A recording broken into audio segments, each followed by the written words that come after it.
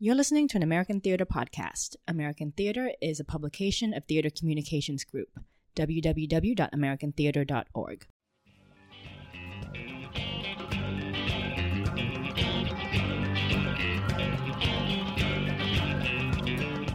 Good afternoon, everyone. Welcome to American Theater's Offscript, our podcast and live stream on all things theatrical.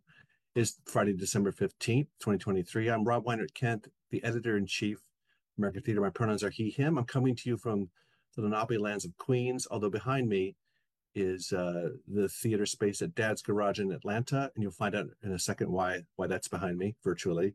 And I'm here with... I'm Gerald Pierce. My pronouns are he, him. I am the Chicago editor. And I am calling in from the traditional homelands of the Council of Three Fires, the Ojibwe, Odawa, and Potawatomi nations, as well as many other nations in an area we now call Chicago. Awesome. Great to be in conversation with you. This is our final, podcast of the year and our sort of holiday special. We missed Hanukkah. That just ended. But we're happy to... This will be going out in the airways while we're all in the midst of the Yuletide cavalcade. And included in that, our guest today, our first guest is Topher Payne, playwright, performer, director, jack of all trades, who's right in the midst of a show called Hallmark, which is an improvised comedy show at Dad's Garage in Atlanta. Been going on for some years, I believe. And he knows whereof he speaks and satirizes because he's written a bunch of Hallmark movies himself. So can't wait to talk to him about holidays, Hallmark, and all that. He also spent a number of years as Crumpet in the Santaland Diaries, so he knows from holiday shows. We'll also speak to, we have a taped interview that Kelundra Smith, our editor based in Atlanta, who's not in town right now, she talked to Linda Armstrong, a theater critic for the New York, Amsterdam News. So that conversation, we'll go to that after we speak to Topher.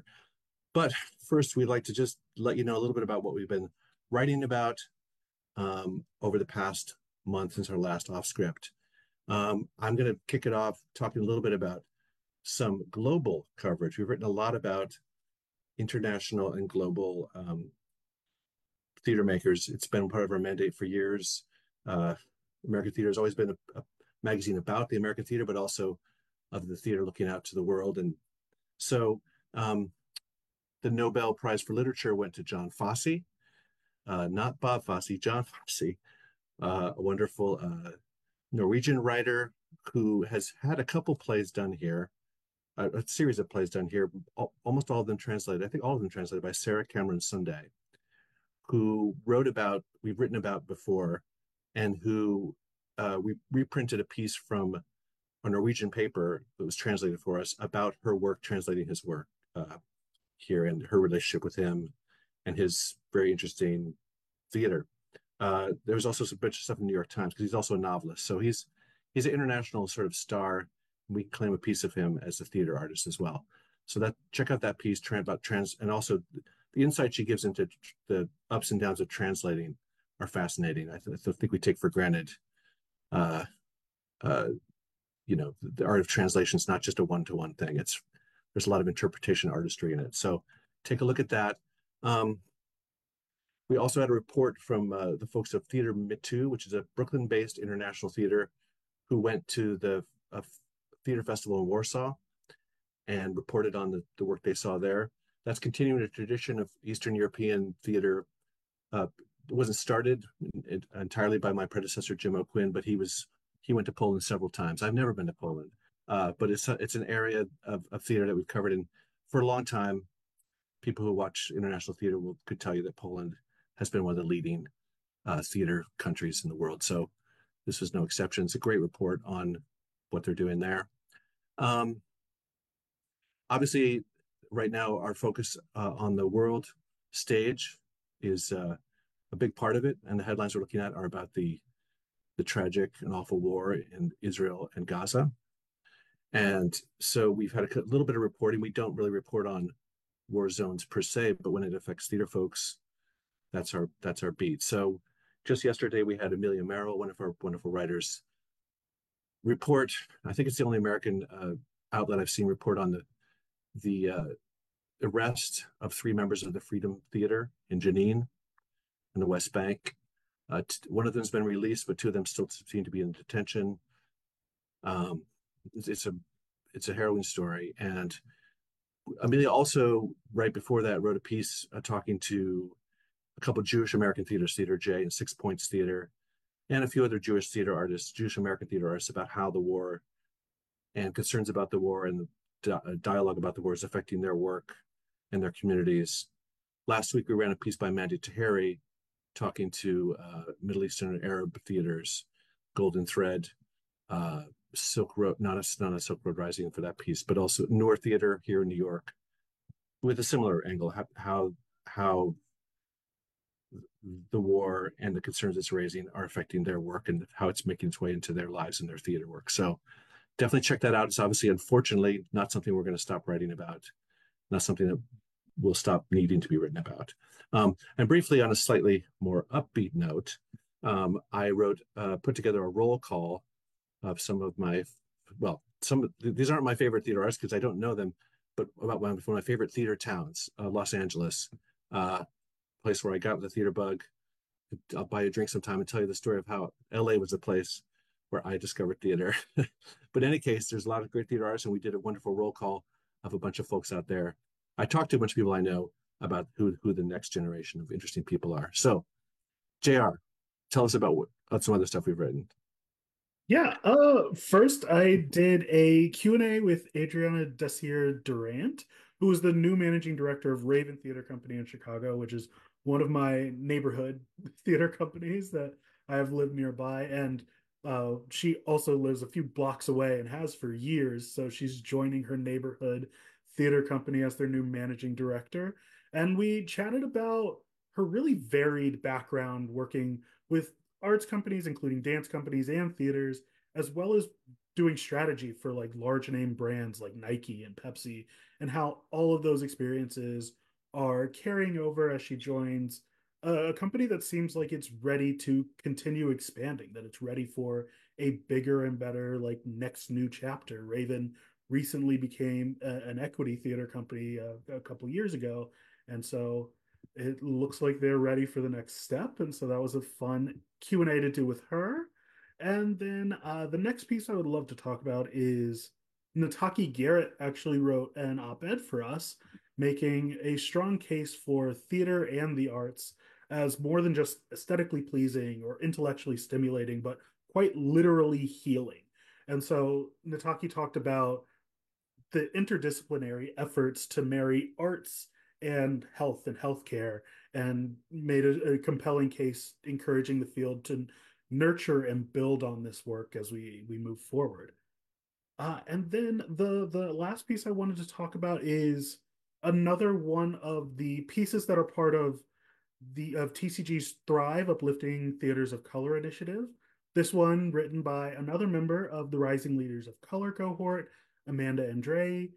For this, Amanda spoke with leaders of Safe Harbors NYC, New Native Theater, Eagle Project, and Ikaduan Youth Ensemble about how they, as Native and Indigenous theater artists, care for and cultivate the stories and culture of their communities, and how they help tell those stories and for their community and keep their community safe and cared for.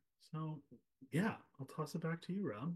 That's a great segue for me. Thank you for setting me up for that. Because some of the things that I've been working on for the past couple weeks or even months, and I'm about to put the final touches on the final part of it, is Todd London's giant 3-part series on Larissa Fast Horse and Cornerstone Theater has spent the past couple of years in Lakota, Dakota territory in South Dakota, around that area near Rapid City, the Black Hills, making a show the way Cornerstone does. Cornerstone makes shows with communities in which they do story circles where they talk about what they'd like to see. They sometimes adapt classics or classic myths, or in this case, Native American myths, into a story. And then they often have professional actors work alongside, and professional sets work alongside the folks in them. Anyway, Cornerstone is that's one of the theaters that made the that is the reason that LA was one of the places I caught the theater bug, because that's where they're based for a long time. But this is an amazing, granular, very bumpy, very beautiful sort of travelogue diary about how these plays were how this play was put together. It's one play, but it feels like many. It feels like a lot of it contains multitudes.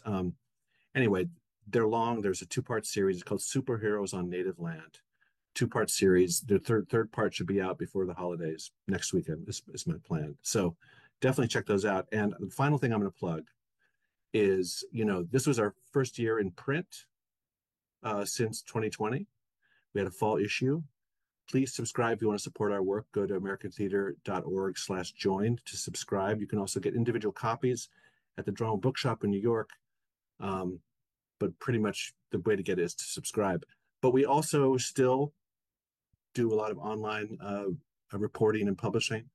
And so we put together our annual roundup of the most popular posts, and then the 10 most popular posts in terms of metrics. What Google Analytics told us you read the most, and then our own curated list of the stories we also liked. We also liked a lot of the top ones, but with the ones we thought they could have used more love and more traffic, and hopefully this piece will get more traffic. It's a real sort of journey through the year to read this roundup. Not least because some of the top 10 posts, unfortunately, were about the crisis and contraction and cancellations and closures of theaters over the past year, the labor crunch that helped lead to some of the problems with theater. But there was also plenty of celebration, continuing to cover the work. And as some of your Chicago colleagues, JR, put it, one of the 11th most popular story of the year. So I had to go into our favorites list, not the top posts, decentering the doom narrative. So definitely read that if you want to get a picture of this crazy year we've just been through. Speaking of a crazy year, I think we're going to segue now to Topher Payne. Topher, welcome to Hi, guys. Offscript. Thank you so much for having me. I It's good love to that meet the you virtually. inspiration for bringing me in is, well, it's been a crazy year, and therefore, Topher Payne. I just love to know. So Hallmark started performances last week, and I would just love to know what the energy is like right now after all that we've been through for the past couple of years and this year. What's it like in the room? It's really been extraordinary. I tell you, I was not one of the playwrights who was lucky enough to have found a prolific impulse during the pandemic and during lockdown. I have friends and colleagues who I was stunned by their output. It turned out they really did just need time to sit down and write. And I'm like, well, good for you. And that was not my experience of it. I discovered, to my chagrin and then reflection, that the interaction with an audience, the mentorship of the audience, was a really key piece of my development as a playwright. And I came back to playwriting this year, but in the meantime, I had Hallmark, which was in 2020. We did it virtually. And then last year came back to a live audience and have returned to a live audience again this year. That has become my nightly barometer as a storyteller for what audiences are seeking. And it has had a profound impact on me as a playwright. I think it's one of the reasons I came back to playwriting this year and wanted to start developing stories of my own that we actually plan. The biggest thing that I've learned from Hallmark is, at this time, the audience doesn't have a significant interest or investment in the fourth wall. There is still an element of risk just in gathering together. There's a little bit of anxiety still in gathering together in a room full of strangers when you don't know their choices. And the challenge for us in an improvised performance is acknowledging that energy that the audience is bringing into the room, the hope that we will inspire them to let go a little bit, and receive something joyful. We're never more unguarded than when we're laughing together.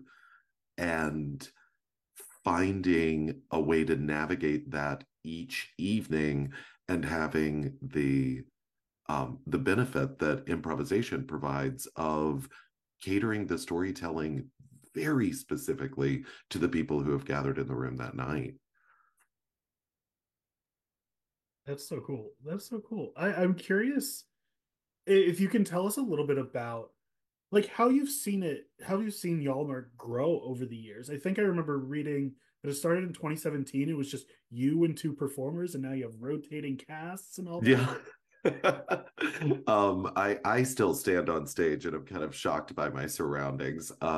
My co-creator Amber Nash brought it to me several years ago. She has a long-standing relationship with Dad's Garage here in Atlanta, and had a notion of there's a bunch of different improv troupes that are goofing on Hallmark movies, and there's a lot of material there. And that's my day job. I write Hallmark movies. And I was intrigued by the idea of what if we were really approaching this from the kind of the assignment for the cast every night is try to get it right. And the narrator who I play on stage is like Charlie Brown with the football. He is absolutely convinced every single night that tonight we will make Christmas magic. And the improvisers are coming in from a character perspective of knowing absolutely nothing about Hallmark Christmas movies. And so I'm trying to guide them along in that process. So when we started, it was just the three of us, no costumes, very limited props, doing a 20-minute late night show after the main stage show at Dad's Garage in the holidays. And fast forward 6 years later, and we're doing a co-production with Horizon Theater on their main stage, doing 2-hour long form improvised stories every night. That makes me think. I saw when I was in Seattle last Christmas, Book It Rep did Austen Unbound, which was improvised Jane Austen.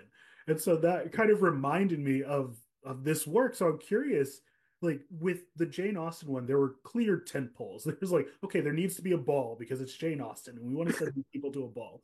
So I really want to see Lauren Gunderson narrate a performance of that one night. I would love that. I would love that. We gotta ask it. But I'm curious if there are certain aspects of a Hallmark movie that you Mhm. know you want to make sure an audience gets night in and night out. Yeah, the thing I tell when we do a warm up every night, because we have a rotating cast and we have a guest star come in every night who's a performer in the Atlanta theater community, who has not rehearsed with us, who is coming in totally cold. And so when we do the group check-in every night, the two things that I tell them to aim for are, if by the end of the story they're not rooting for the couple, we haven't done our job. And if people leave feeling worse than when they arrived, we haven't done our job. There's, Hallmark as a brand. I mean, we're talking about a TV network that started out of a greeting card company, and there's a lot of crossover in those priorities. It's focusing on moments of connection, moments of appreciation. And the comedy comes not from us aggressively failing to do that, but in the humanity of the performers. The gut reaction you'll have to a moment, rather than leading with this priority of connection and kindness. The reason people repeat traditions is because we're trying to recapture a feeling of something that felt really great once. And there's a lot to be mined from that in the positive, and then there's a lot that holds us back. That sometimes that thing that made you feel amazing once was very circumstantial. And trying to recreate that feeling without acknowledging that the world changes, the people change. That's one of the things that I love about doing something that's improvised. It's so responsive. It's the reason people go to Christmas Carol every year. It's the reason people go to Black Nativity every year, or Elf or Santaland Diaries. They're hoping to recapture a feeling. And with this, we have something that can evolve alongside them. I'm curious, Topher, how Hallmark movies became your day job. So am I. Initially, because I just want to orient folks. Some of your titles include Roman Love, My Summer Prince, and then I believe these are three of them are Christmas Hallmark movies: The Gift to Remember and Gift to Remember 2, Cherished Memories, and then Broadcasting Christmas. So, tell me, how did the author of such plays as Perfect Arrangement and Angry Fags become the Hallmark king? The most commonly asked question is how did I go from Steppenwolf Garage to Angry Fags to Hallmark Christmas in the span of a year?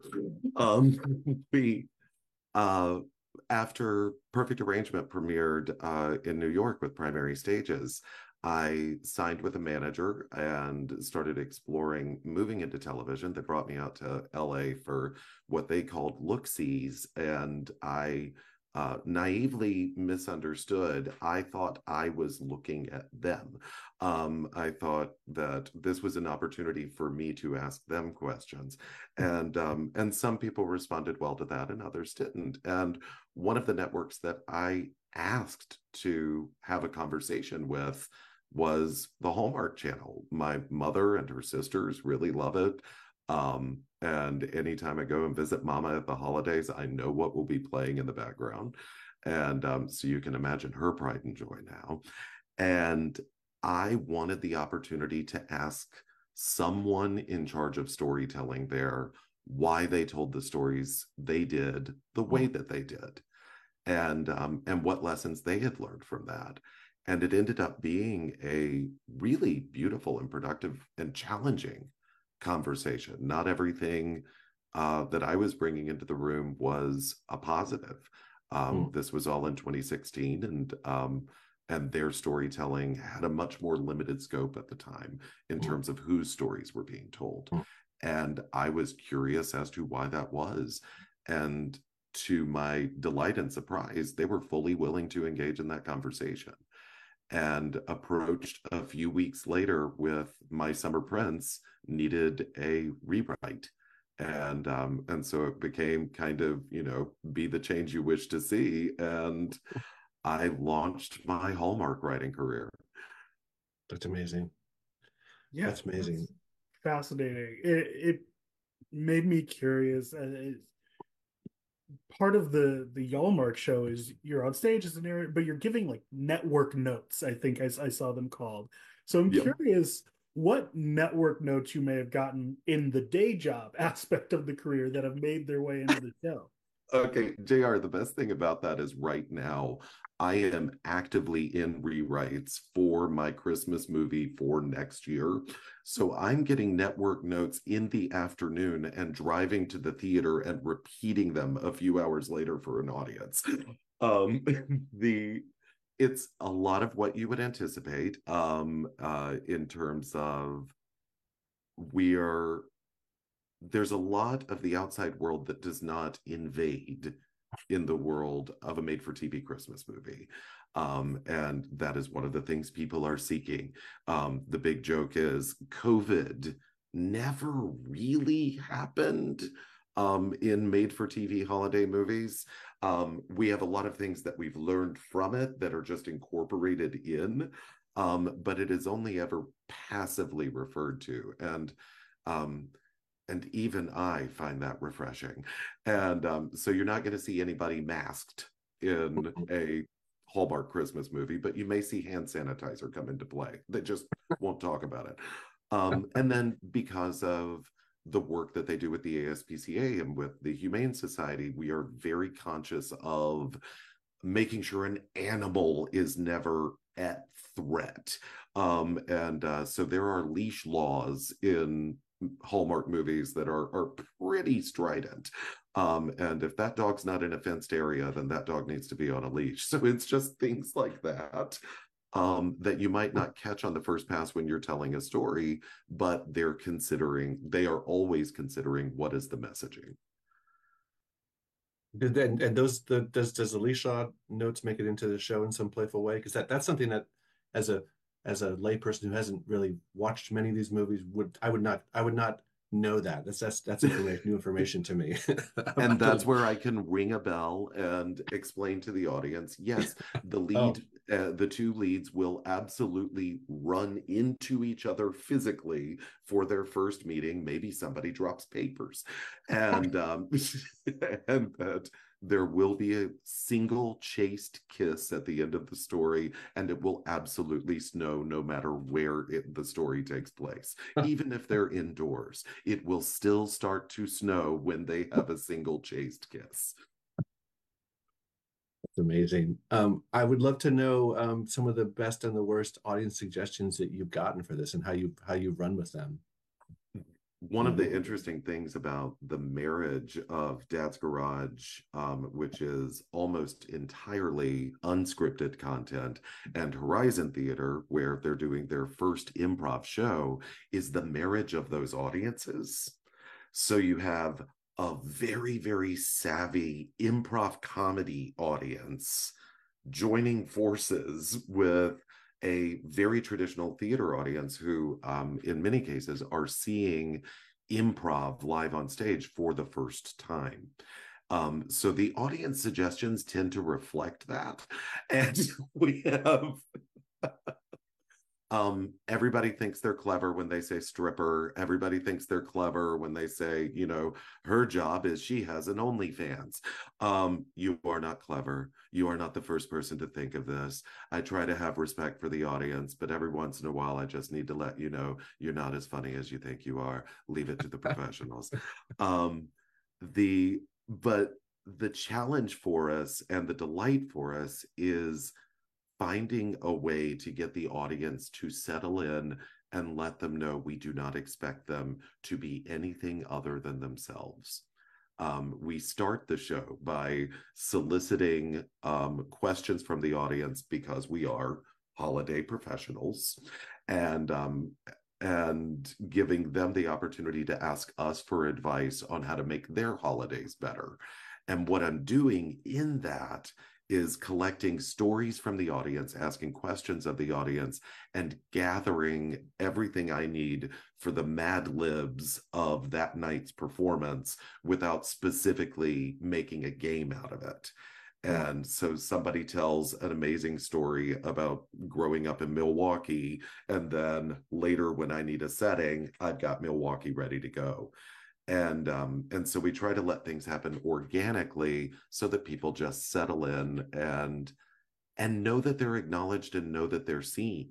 And this year in particular, the fervent need for that has really revealed itself in ways that I don't think I fully respected or had given proper thought to when we started last week. You mentioned that mixture of audiences. I'm curious, like how I'm thinking of the way I want to say this. I'm curious how the preconceived notions, whatever they may be, about Hallmark movies, about the genre, how that plays with audiences with this show. One of the interesting things about my day job is I feel like in many ways I've spent the last 7 years justifying it. Not to get too real about it, but people consider the work that I write for the stage my legitimate work, and the stuff I write for TV to be what pays the bills and allows me to do what I would rather be doing full time. A Hallmark Christmas movie on first airing usually has around 5 million viewers. That is more people than have ever seen every single thing I have ever written as a playwright. And I look at that and all I see is opportunity. And I recognize that with the constraints of network television, and writing something in a very specific genre, there's bumper lanes set up to keep me within a specific range of how I can tell a story that's important to me. But I still approach it with the same level of importance as I do when I'm creating something for the stage on my own. I know that I am asking for the gift of someone's time. They are being willing to offer that up, and I have to be respectful of that. And the interesting thing about Hallmark as narrator, because I'm communicating directly with the audience, is I feel like by the end of the show, the people who came in loving made-for-TV Christmas movies have a confirmation of the pieces of that are quite wonderful. And the people that came in hating made-for-TV Christmas movies understand that I am not deluded about the genre that I'm writing in, but these stories have value. Right. Love that. Love that. I wanted to use, you mentioned also earlier that you introduce yourself as a holiday professional, which I think is a and it made me think about another holiday show that you were part of for a long time, which was Santaland Diaries. You played the role of Crumpet, who of course is a kind of a holiday professional. Yes, he is. Unwillingly so, but yes. Could you tell us a little bit about that experience and if that informed any of your sensibility, or it seemed to match your sensibility, I guess I'd imagine, right? In the Horizon Theater version of it, I'm back on the same stage where I did Santaland Diaries with Hallmark. Okay. In the Horizon Theater version, they had two sidekick characters who were supporting the Crumpet character in David Sedaris's Santaland. And they're entirely silent. The character of David, or Crumpet, provides the voices for them as he continues narrating the tale. And so I started as one of the rude mechanicals that is making Santaland happen for him. And Harold Lever played the role in Atlanta for 19 years. And then I took over for him when he went into a retirement that allows him to spend the holidays with his family for the first time. Nice. And it was such a similar impulse. I think that's one of the reasons Horizon was such an obvious choice for what we're doing here. Is Horizon was providing the slightly snarkier holiday programming with doing a David Sedaris show for 20 plus years. And then having Hallmark, it still scratches that itch that I find so compelling, that people want to see something a little more sly, something that has a little bit of an edge to it. But ultimately, my belief about these audiences, both with what I learned from Santaland, because of course it's David Sedaris, the writing is gorgeous, and there's real moments of discovery and reflection and authenticity in the Santaland Diaries. And taking the lessons learned from audiences on that and applying it to Hallmark, that even the people that are like, screw this, are just looking for a moment of feeling acknowledged and feeling okay. The year in review nature of holiday programming, as we reflect upon all of the choices and the things that we made happen and the things that happened to us, and we come in for end of year programming in regional theaters, it's a reflection of that feeling in the community, and finding a way to entertain while honoring and respecting that Horizon, for example, has a significant subscriber base represented in the Atlanta Jewish community. And the experience of being an American Jew, particularly since October, means that you have to, exercise additional care. That idea of, I will leave you better than we found you. There is a tremendous responsibility in that. It's just one of the ways that we provide care is providing the release of laughter and the release of shared laughter in a community of audience members. That's great. I wanted to just ask about, apart from knowing that your mom will be watching Hallmark movies when you visit, what are some Topher Payne holiday traditions?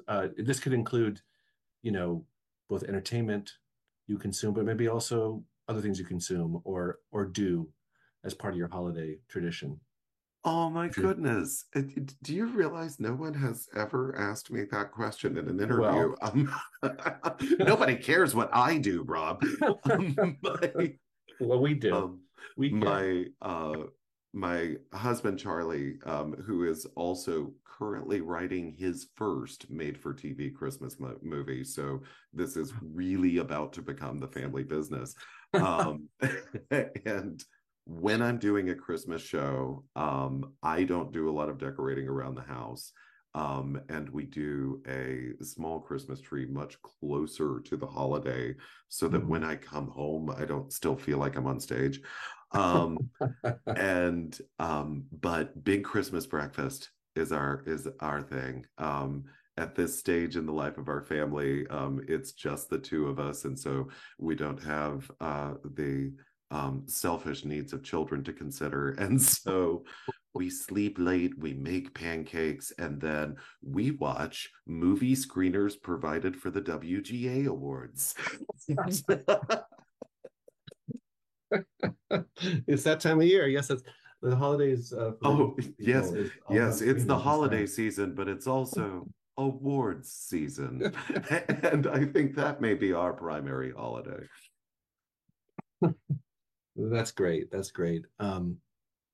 I was going to mention, one of my favorite holiday movies has become one of our families is the Blackadder Christmas special. I don't know if you know that. I'm not familiar. What do you love so about Blackadder is the Rowan Atkinson series where he does different parts of English history, but very cynical take on and very anachronistic take on it. And that one it's a reverse story in which Blackadder, a Cratchit type character, is visited by ghosts who show him all the ways he was too nice and trampled on, and he should have been more ruthless and more of an asshole, more of a bastard. And it's really funny. I mean, of course, I don't believe any of that, but I just, I'm a sucker for the actual Christmas Carol story, but I just love the subversion of it. So I don't know, JR. I didn't prepare you for telling us your favorite holiday tradition, but I figure since we're all here, why don't you tell us what's your favorite? I mean, the holidays are just the one time a year I get to head down to Indianapolis and see my family. So yeah. My mother and I have started a sort of new tradition of going to the Kindle market in Chicago. Oh, nice. We decided to get our Christmas gifts there this year, so maybe that'll become our new tradition. We're playing around with tradition. Yeah, I love that. And that is awesome. And that's the whole thing. My favorite traditions are the new ones. Exactly. Yeah. I do remember distinctly when I left my family's home. I like going back, but I created my own traditions was a big deal for me. Like, wow, I can actually make my own playlist and make my own eggnog or whatever. I know you have an interesting, busy year coming up. Not just the Christmas movies you're working on, but I see that for instance, you're not involved in this, but Triangle Productions in Portland is doing Perfect Arrangement in April. I saw that. But closer to home, you're working on it's a new play, I believe, at George Ensemble Theater in April. Is that right? Queen of the Falls? Queen of the Falls premiering in April. Tell us a little bit about that. Oh, man. I am so excited about this show. It is the story of Annie Edson Taylor, the first person to go over Niagara Falls in a barrel and survive. She did it on her 63rd birthday. She was a retired school teacher who had led a the woman had hustle, and she had lived all over the United States and in Mexico City. She ran a dance school briefly. She was a Civil War widow who was denied a pension because they never found her husband's body, and they're pretty sure he deserted and started a new life for himself. And finding herself in dire financial straits in the early 1900s, her solution was she would go over Niagara Falls in a barrel and then tour the vaudeville circuit, telling the story of it and selling picture postcards of her going over the falls for a penny. And then her manager absconded with the barrel, and she was never able to do her vaudeville show. And so we are telling the life of Annie Edson Taylor as the vaudeville show she never got to do. And so it's a full vaudeville bill with magic acts and dancing girls, and each one is a chapter of her life story. And it's my favorite space to occupy as a playwright, taking a contemporary lens and then really leaning in on old techniques of storytelling. And so I'm having a blast with it. Yeah, I was going to ask, when you described the premise, I said, well, that sounds like a TV movie, but then you tell me you're going to do it in the theatrical format. That's why it's a play, right? Yeah. You know, the TV movie would include some of that maybe, but it would be all about the logistics of getting over the fall. I wanted to tell the story as she would have imagined it. Yeah. And because I started as a technician before I was a playwright, my plays tend to acknowledge the collaboration of the design team from its inception. And one of the challenges for the design team on this one is you can't do anything Annie could not imagine happening. And right, okay. And so even if we're not using gas lamps and risking the lives of our audience, there's still like, yes, we can do projection in this, but it has to be shadow projection. It has to be glass images that are being projected forward. We can't use resources that Annie's imagination could not have conceived. And keeping that and letting everybody nerd out on the research of that one, of we're still doing very fantastical elements in this, but what is the 1901 version when the magic tended to show the strings a little bit more, and inviting the audience into what Annie would have pictured for herself. That sounds amazing. I wish, well, maybe we'll get a chance to see it. It's months away. It's months away, and let's hope it's not the only production there ever is of it. Good, perhaps we will come to you. Maybe so. Topher, it has been such a pleasure talking to you.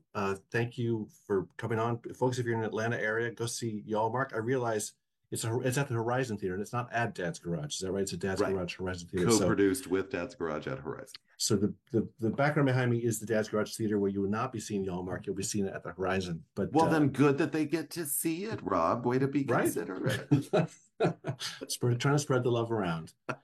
Topher, if we don't talk again, happy holidays to you and your husband and your family and all that you come in contact with. Thank you so much. Happy holidays, guys. It's been a pleasure. Thank you, Topher. So we have now an interview that Kelundra Smith did with Linda Armstrong, who's one of the longest standing Black theater critics, who working in our trade. So I've never met Linda, but it was great to hear Kelundra talk to her about her work covering not just Black theater, but theater in general. She writes for the New York Amsterdam News and Harlem News. And here's that interview. We will sit back and watch. Enjoy. And happy holidays to you all. Today, I am thrilled that we get to speak with one of my favorite theater critics, Linda Armstrong, who has been writing theater criticism for outlets such as the New Amsterdam News for more than 30 years. Linda, thank you so much for being on the podcast with us today. Thank you so much for having me. I appreciate it. So I just want to jump in with you because you have such a wealth of experience and knowledge. I just want to start by asking you, how did you first get into theater criticism, and what was your theater experience growing up? How did you get exposed to theater? Well, when I was a child, my parents would take me to plays, and I just really loved it. It was really an escape, and it was just sitting there, and you seeing this beautiful story unfold in front of you, and I just thought it was magical. It was just this incredible experience, and I just really, really loved it. And it wasn't until I was at Hunter, and I was an English creative writing major, and I was a psychology minor. And one year I decided to take a communications class, and it was reporting one. And when I took that class and I went out and I was interviewing people, because I actually went to Central Park and I interviewed the hansom cab drivers. And I asked them, what was it like being a hansom cab driver? How is it, And they were like, oh, it's great. The horses think they've died and gone to horse heaven. I mean, it's really wonderful. And then I went to the 5-star hotel across the street, and I asked the people working there, how is it being right here at Central Park? They're like, oh, it's disgusting. The horses stink. The men beat them. I'm like, what? So I wrote my article, and my professor was also the head of the communications department. And he said, Linda, I love it. I love it. And I told him I loved doing it. It was so much fun. And I said, how would I do this, as another major? I mean, I'm already a major. And he was like, Linda, do a double major and a psychology minor. And I was like, okay. So I did the double major, and he said to me, he was like, if you really want to be a journalist, you have to find an outlet to write for, and you have to have clips. So I said, all right. So I went to Amsterdam News, New York Amsterdam News. And at that time, you could just walk in and go to see the publisher, Mr. Tatum. I went to his office and I introduced myself. When I was in college, my maiden name is Fuller. And I said, my name is Linda Fuller, and I'm a journalism major at Hunter. And I wanted to know, can I, write for Amsterdam News so that I can start to get clips? So he was like, well, Linda, what are you interested in? So I said, well, theater. So he was like, okay, Amsterdam is the walk up, right? So he was on the second floor. He was like, Linda, go upstairs to the fourth floor and tell Mr. Tapley, Mel Tapley, the A&E editor, I said, put you to work. I said, okay, great. So I go upstairs, and Mr. Tapley was like, okay, so what do you want to do? I was like, theater. So he started sending me to church basement plays. I mean, literally plays in church basements, right?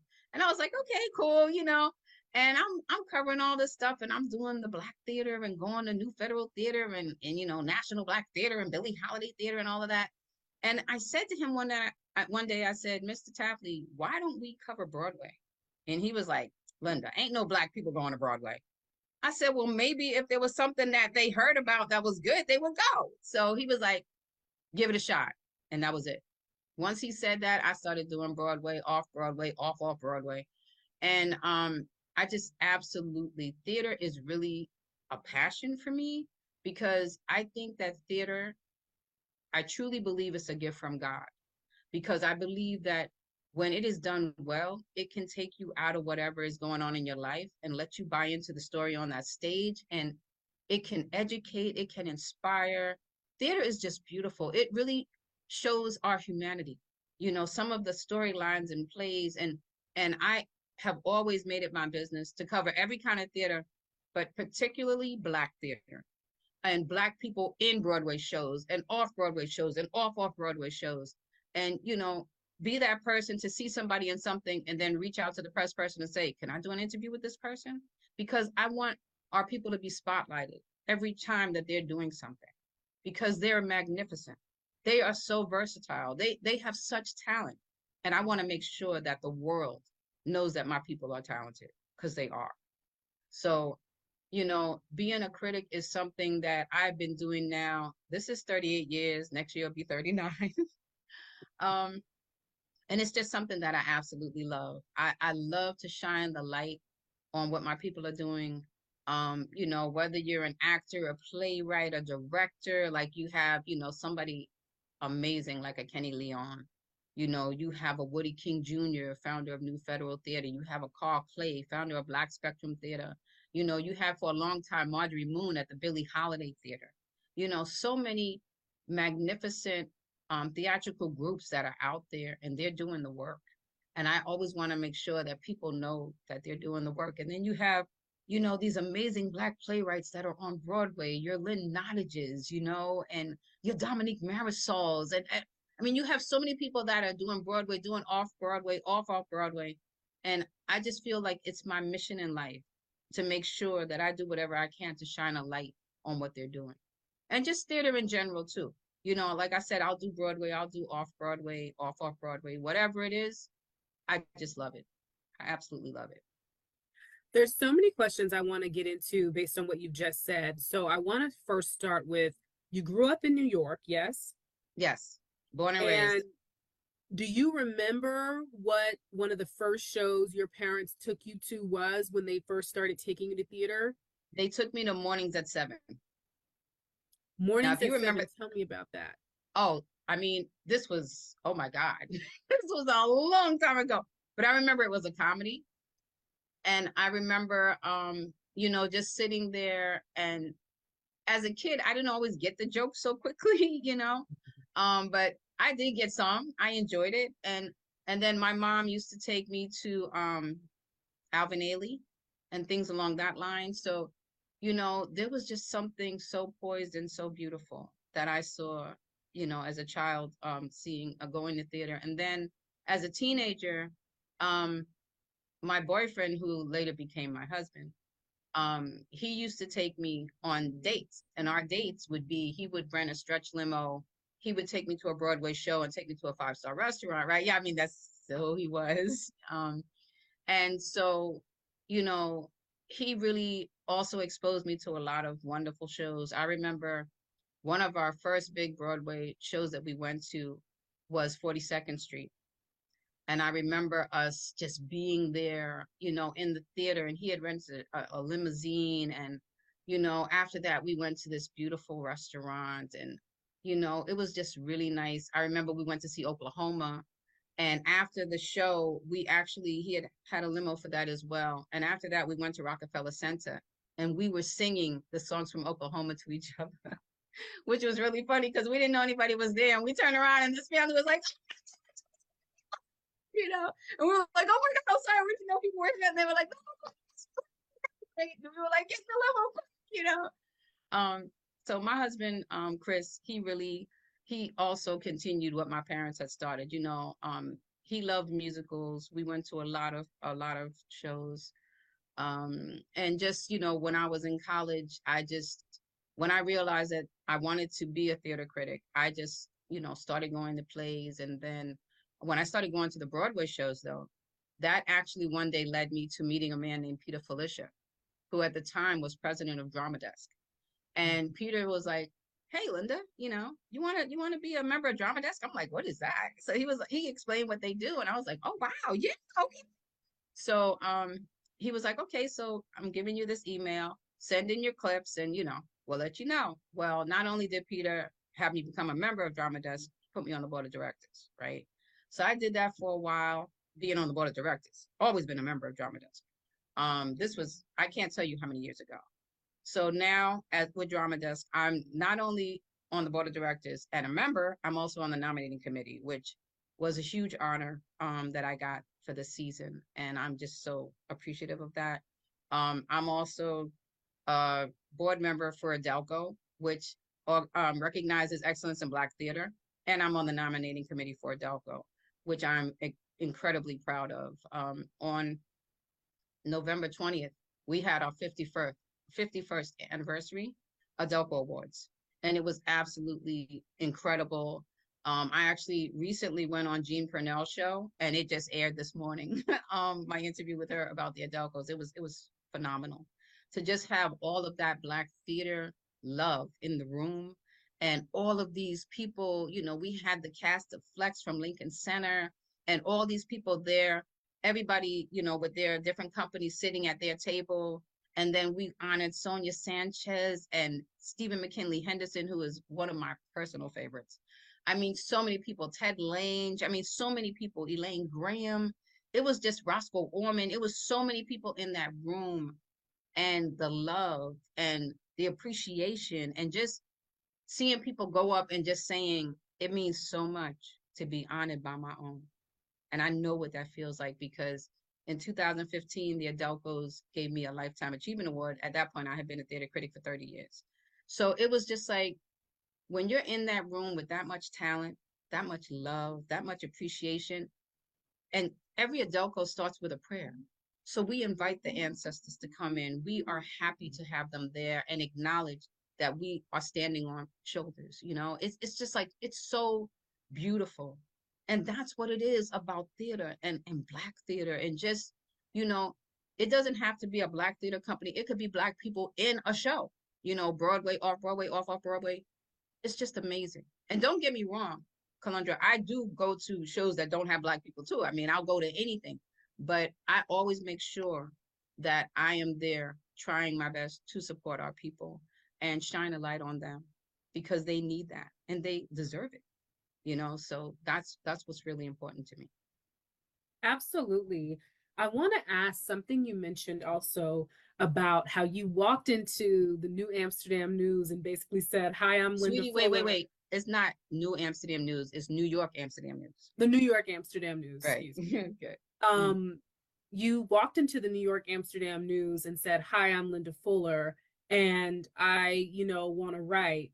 That's a kind of unheard of thing for this new generation of critics. And over the years, we've seen all media go through cuts where the arts are usually the first to go. We've seen people have to fight and scrape to be able to, hold on to assignments. How have you been able to hold on and justify your freelance work for the Amsterdam News over the last almost 40 years? Tell me what that process of self-advocacy has looked like. I mean, Amsterdam News is my home. I started here. Mr. Tatum gave me a chance, and he loved my work, and he praised me all the time, and he believed in me. As a theater critic, I started to hone my craft of writing, and I developed a following. So there are people that literally will read my reviews and decide if they're going to buy a ticket to a show.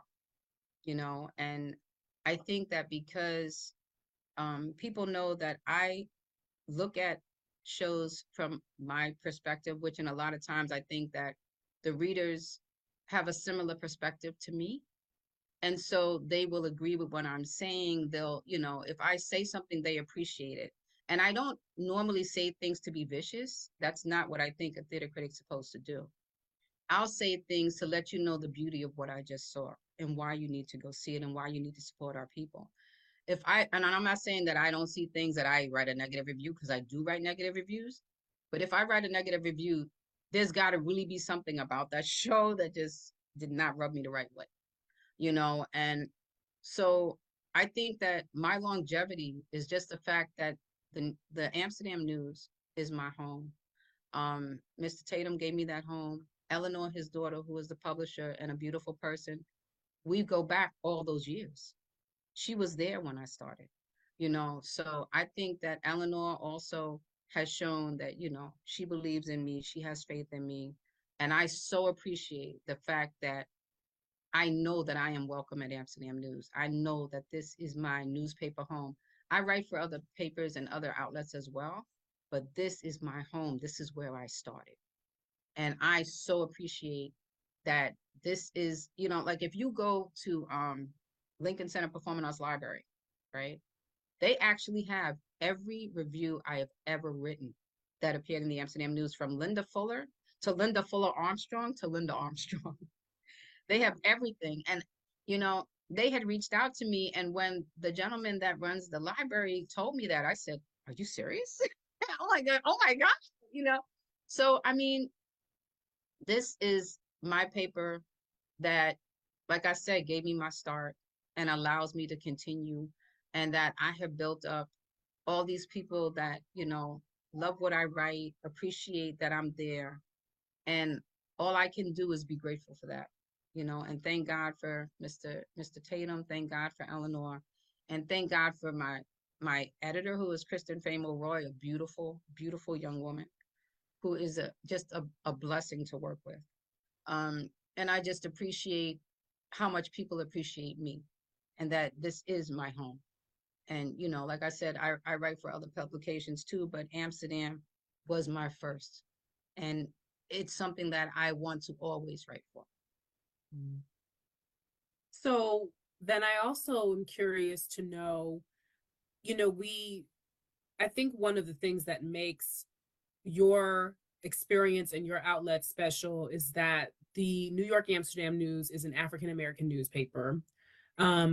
At one point in this country, the Black press, I mean, there were thousands of Black newspapers. You know, now we don't have those same numbers, but the New York Amsterdam News has persisted.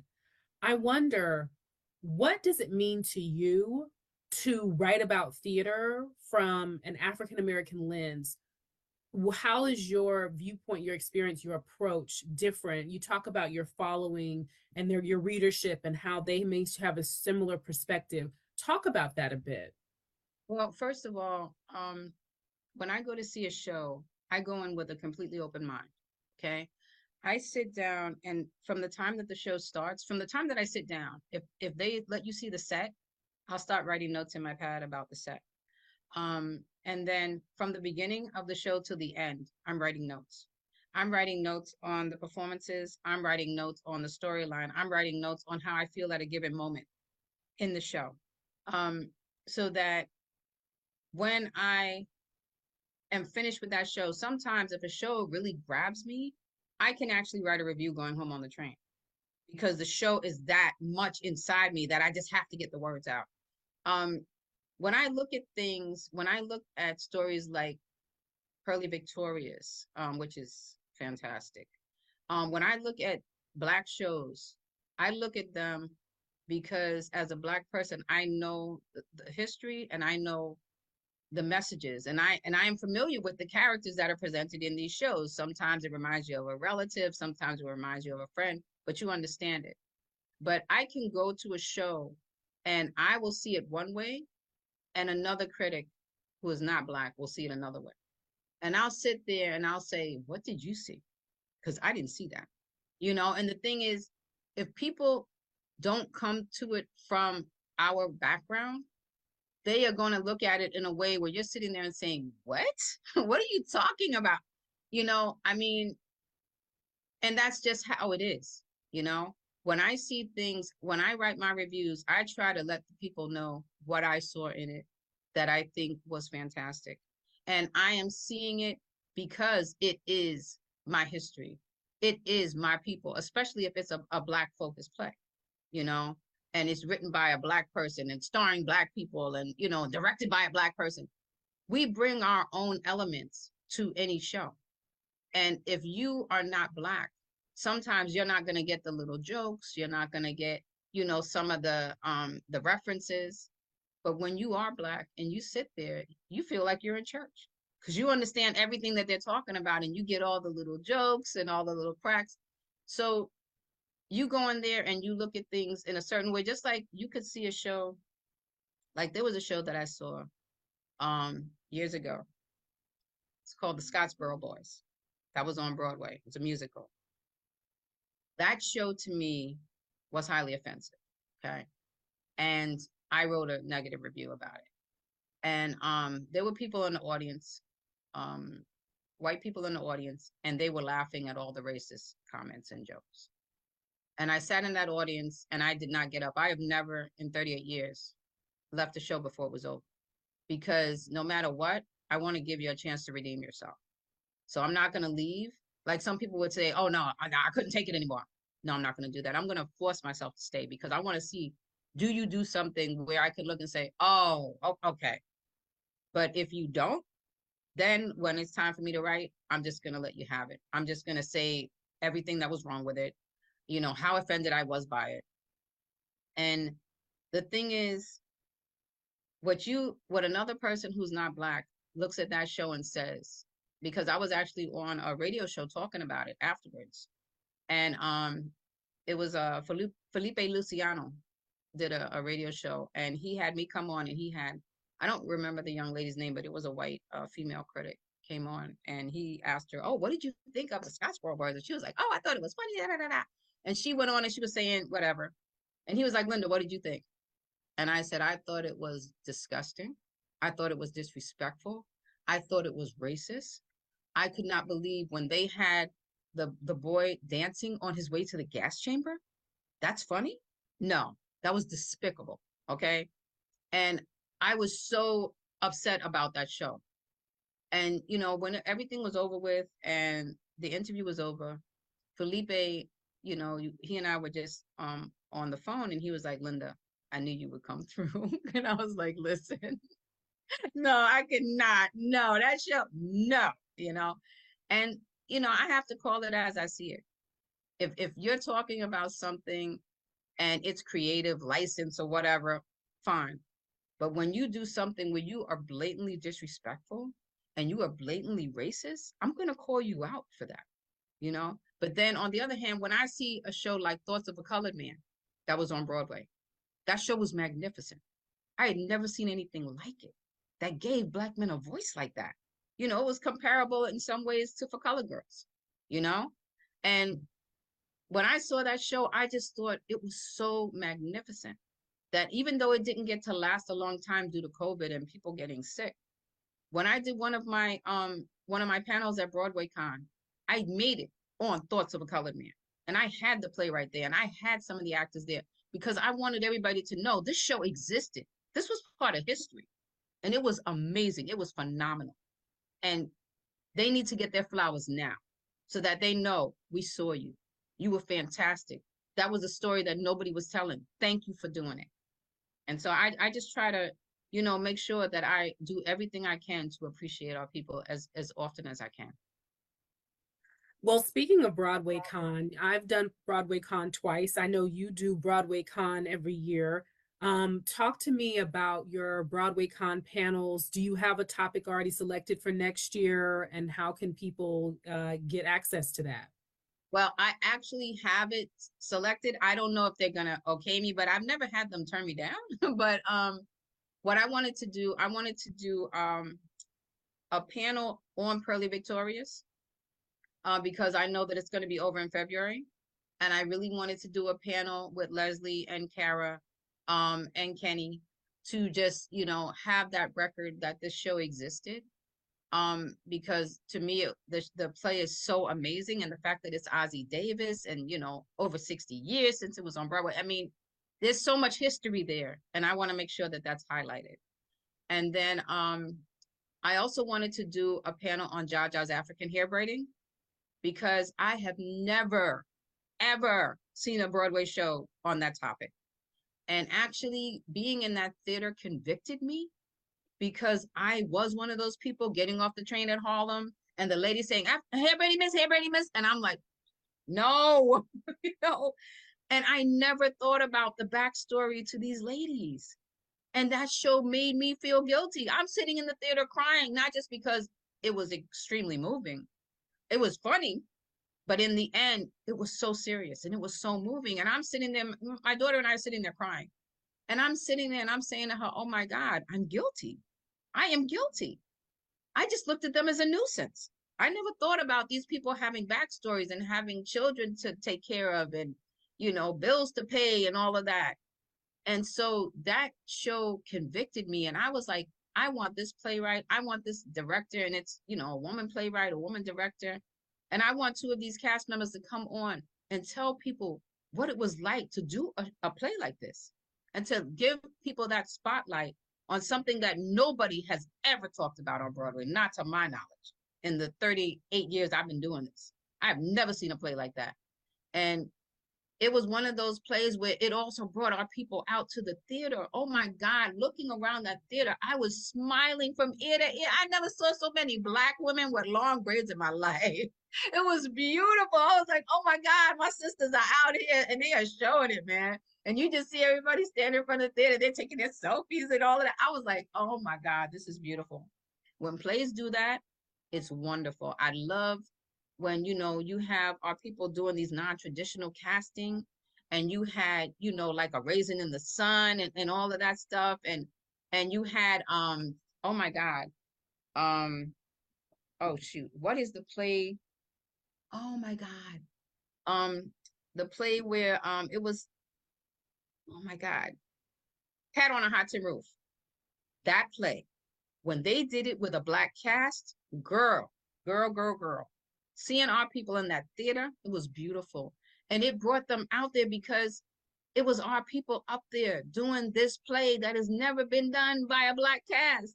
And they did it. They did it beautifully, you know? And so when I go to things like that, it was funny because I also went, you know, when they did non-traditional casting for A Streetcar Named Desire, and they had Blair Underwood playing Stanley. And I remember before they even started rehearsals, they had a big press meet and greet. And I was the last journalist to talk to Blair. And you know, I was saying to him, I said, "Oh, this is going to be amazing. You know, you're going to play this role." And he was saying how he was a little nervous, you know, because he felt that people were going to compare him to Marlon Brando and all of that. And I said, "Blair, just be who you are. Just be who you are. Don't worry about Marlon Brando. You're not Marlon Brando. Don't worry about him. You know, just be Blair Underwood and just do the role how you're going to do it." And when the press night came and I went to see it, oh my God, girl. I went backstage and I had a coworker with me. This was a job I had many years ago. Had the coworker with me, went backstage, and Blair came down, right? And he's like, "Oh, hey, Linda." And I'm introducing my coworker. And then the lady, I can't recall the lady's name who directed it, but it was a white lady. And she came down and Blair was like, "Oh, this is Linda Armstrong, Amsterdam News." And she was like, "Oh, so nice to meet you." And she said, "Linda, can I ask you a question?" And I was like, "Sure." And so we're on the stairs looking up, right? So I'm not paying attention to anybody below. I'm just looking at her talking to Blair. And she said, "Linda, let me ask you, during the rape scene, why were people in the theater laughing? They do that at every show, and I don't understand why." And I looked at her and I said, "The people who came to this show, the Black people that came, they came because of Blair. They're used to seeing Blair in like Tyler Perry movies and things like that, right? But they came here. They've never been to Broadway, probably never walked into a theater, but they came here for Blair. They saw something that made them uncomfortable. When you're uncomfortable, what do? You laugh." I said, "So they're laughing because they're uncomfortable and they don't know what to do because they've never been in a theater before." And she looked at me and she said, "Wow, I never thought of that. I never looked at it from that." And I'm like, "Yeah, think about what you guys did in casting this Black cast. You were bringing people to the theater that never came here before. So they don't know how to act. They don't know what to expect. And they were uncomfortable by that scene. And that's why they laughed." And when I turned around, girl, the entire cast was standing by the exit door and they were all looking up and listening. And I didn't even know they were there. I never heard them come out. And my friend from my job was standing down there with them. And when everything was over and we walked out, she was like, "Oh my God, girl."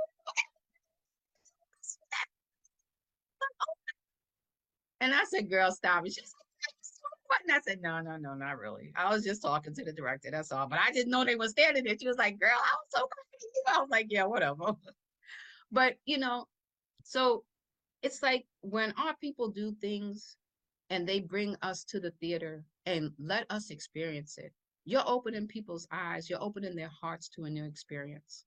And when you go to theater, to me, I don't see how you can go there and ever be the same because you've been allowed to come into this beautiful world where you can be educated, inspired, you can be moved to tears, you know, and you feel your humanity inside and you feel what's going on that stage.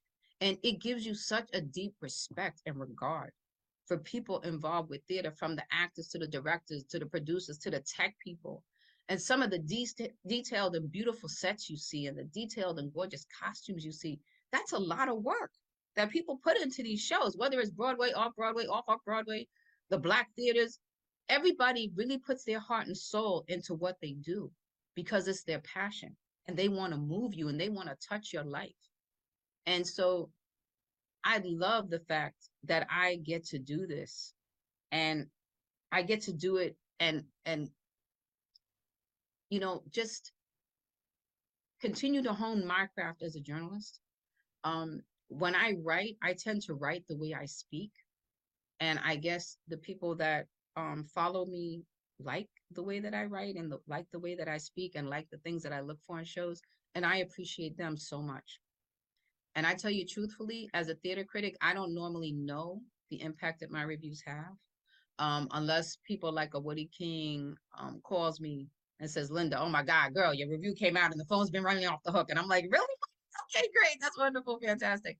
But normally I don't hear anything about it, you know, so I'm really happy when people do say to me, oh, wow, you know, Linda, your review came out and thank you so much. We really appreciate it. When I went out to Black Spectrum Theater in Queens, Carl Clay, the founder and who runs it, he actually showed me where he has taken past reviews that I've done of his shows and he's made them huge posters in the theater. And when I went in there, he was like, look, there. And I'm like, oh my God, Carl, this is like great. Oh my God, thank you so much. You know, so I appreciate people acknowledging what I'm doing and also being able to use it to help them with their theaters and to get people to come out.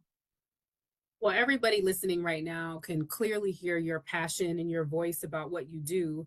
And I will note for a moment for everyone that Jaja's African Hair Braiding will be the play script in the winter issue of American Theater Magazine, which is due out in mid-January. So if you are a TCG member, you will get a chance to read the script of Jaja's African Hair Braiding by Jocelyn Bio in the winter issue of American Theater Magazine. And if you are not a member, there is still time to become a member so you can get that print issue and read that script, because as Linda said, it is a very moving play. And I would like to ask you just a couple more questions. One is, you know, you talked a lot about your relationships with various artists and producers and directors in the industry, and you've really become ingrained in the theater community.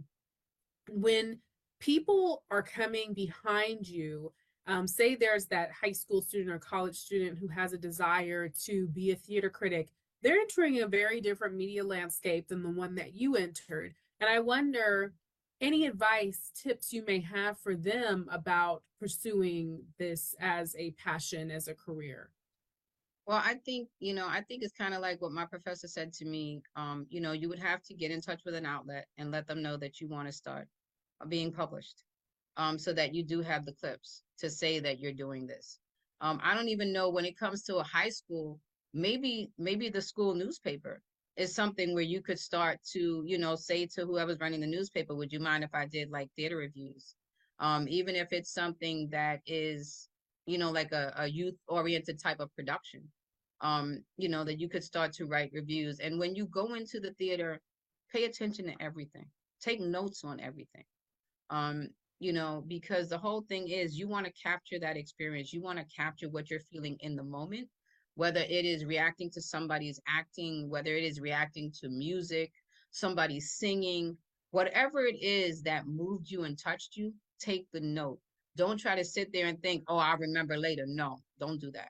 Take the note, and then you can look back at your notes and you can be moved again to the point that you are able to capture it and write it down. And I used to tell people when my youngest daughter was in junior high school, she went to a performing arts junior high school and then a performing arts high school, and now she's a theater major in college. And I used to tell the kids in her performing arts junior high school, I used to say, when I went in for careers day as a theater critic, I said to them, do you go to the movies? They'd be like, oh yeah. I was like, so when you went to the movies, if you liked it, did you tell your friends about what you liked in the movie? And they were like, yeah. I said, right there, you were a critic. If you can see something and form in your mind what you want to say about it and then convey that to somebody, whether it's written or verbally, you're a critic. Do the same thing with theater.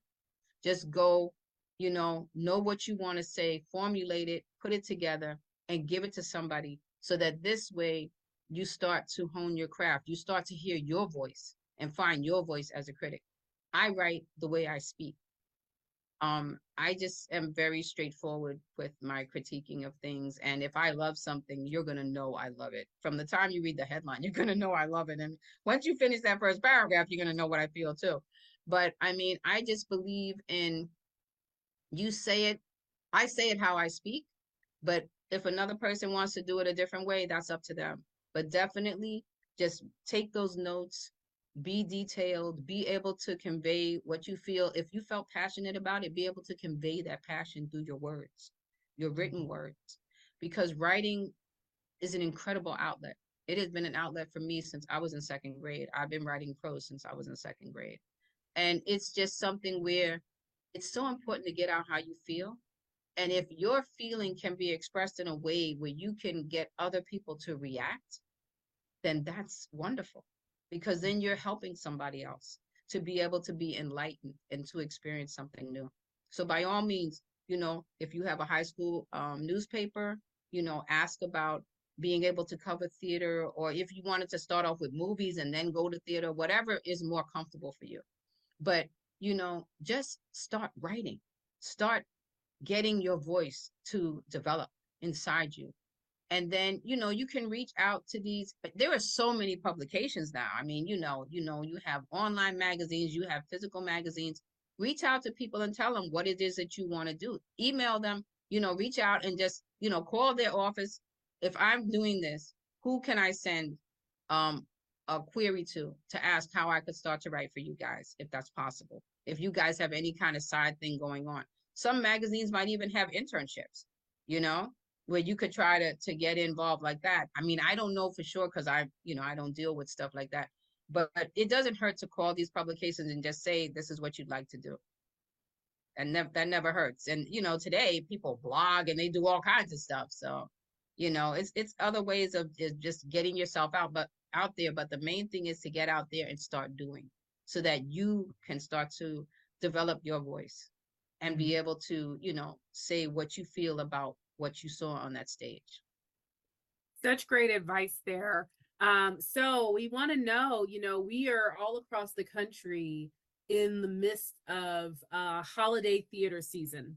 So as we're getting ready to close out, I'd love for you to share what you're planning to see December, January, what shows are on your radar, holiday shows and otherwise. Well, I know that there's going to be a show in December called The Night Before Kwanzaa. And I'm going to the production on December 20th. It's going to be at the Schomburg. But then they're going to actually do it, I think, December 27th to like New Year's. So I'm not sure where it's going to be then, but I know the one on the 20th is going to be at the Schomburg. And then, they're going to be doing The Wiz on Broadway. That's going to happen March 2024. And then Home, which is a Samuel Williams play, that's going to happen in the spring. And that's actually going to be at the American Airlines Theater. And that's going to be with Kenny Leon directing, which is going to be a total blast. So I'm looking forward to all of those things. Well, Linda, it has been a pleasure chatting with you. And we are so grateful that you joined us on Offscript today. For people who want to continue to read what you're writing, who want to follow you, where can they find you? Well, if they go to New York Amsterdam News and they look under theater, or they even look under A&E, because I cover things like Comic-Con too. I mean, I love Comic-Con. So they could look there. They could go to Harlem News, Harlem Community News, where I am the A&E editor, and I've been doing Blacks on Broadway, which is a feature where I have the headshots, the names, and the roles of all the Blacks in all the Broadway shows, and I've been doing this for over 20 years. I also have like a regular theater column with the paper. And then there's something called Broadway'sBestShows.com. I write for them as well.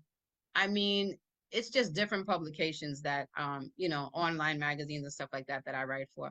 So if they wanted to look that up, that would be cool.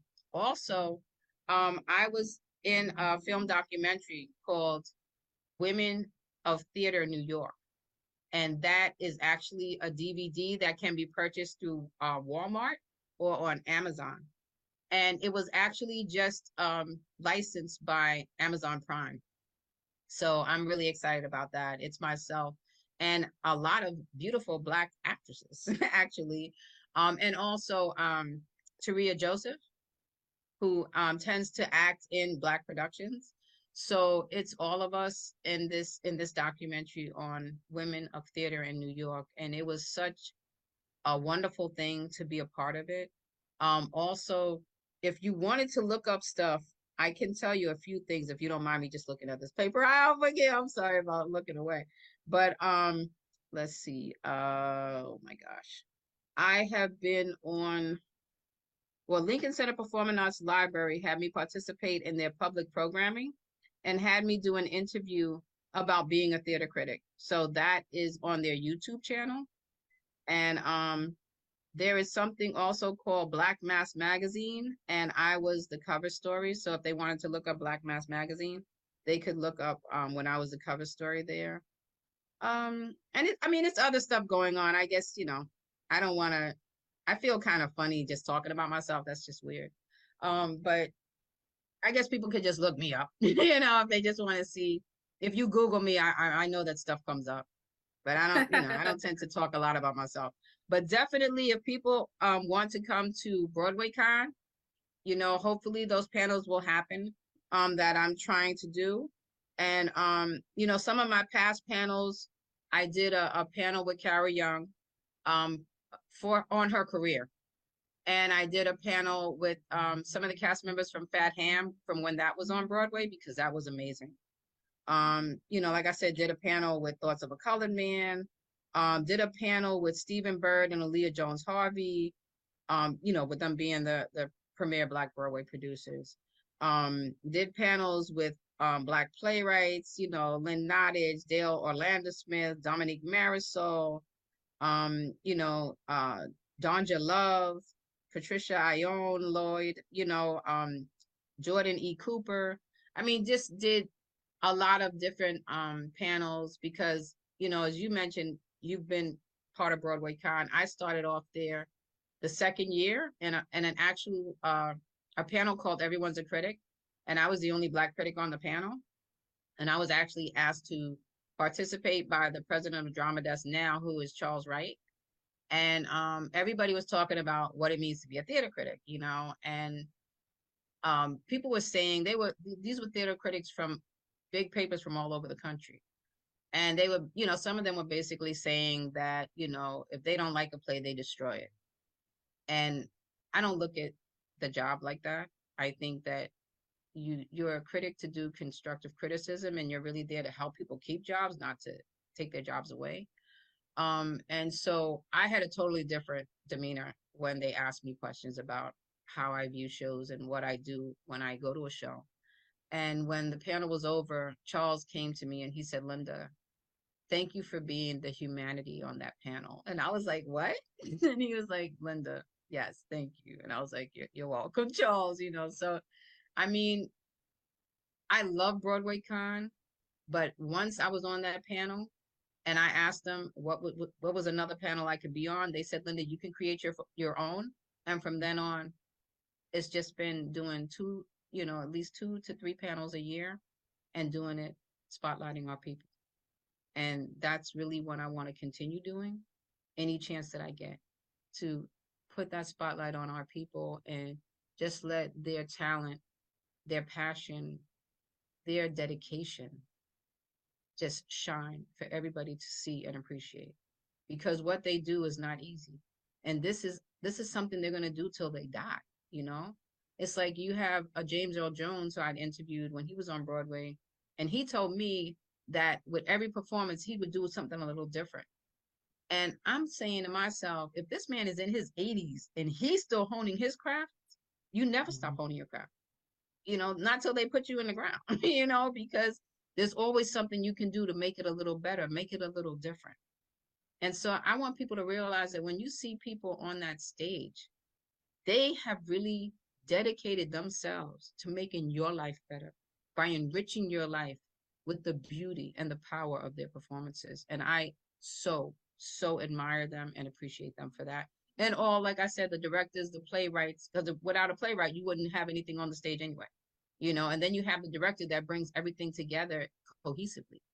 All these things are important. And plays are really about reminding us of our humanity and reminding us of the important stories that we all need to share and grow from. Well, Linda Armstrong, it has been a pleasure having you on Offscript today. As everyone has heard, you are booked and busy, and so all they need do is Google you, and you are out there. So thank you so much for your time. Thank you to everyone for listening to Offscript, and we will see you all back in the new year. Thank you so much. It was a pleasure.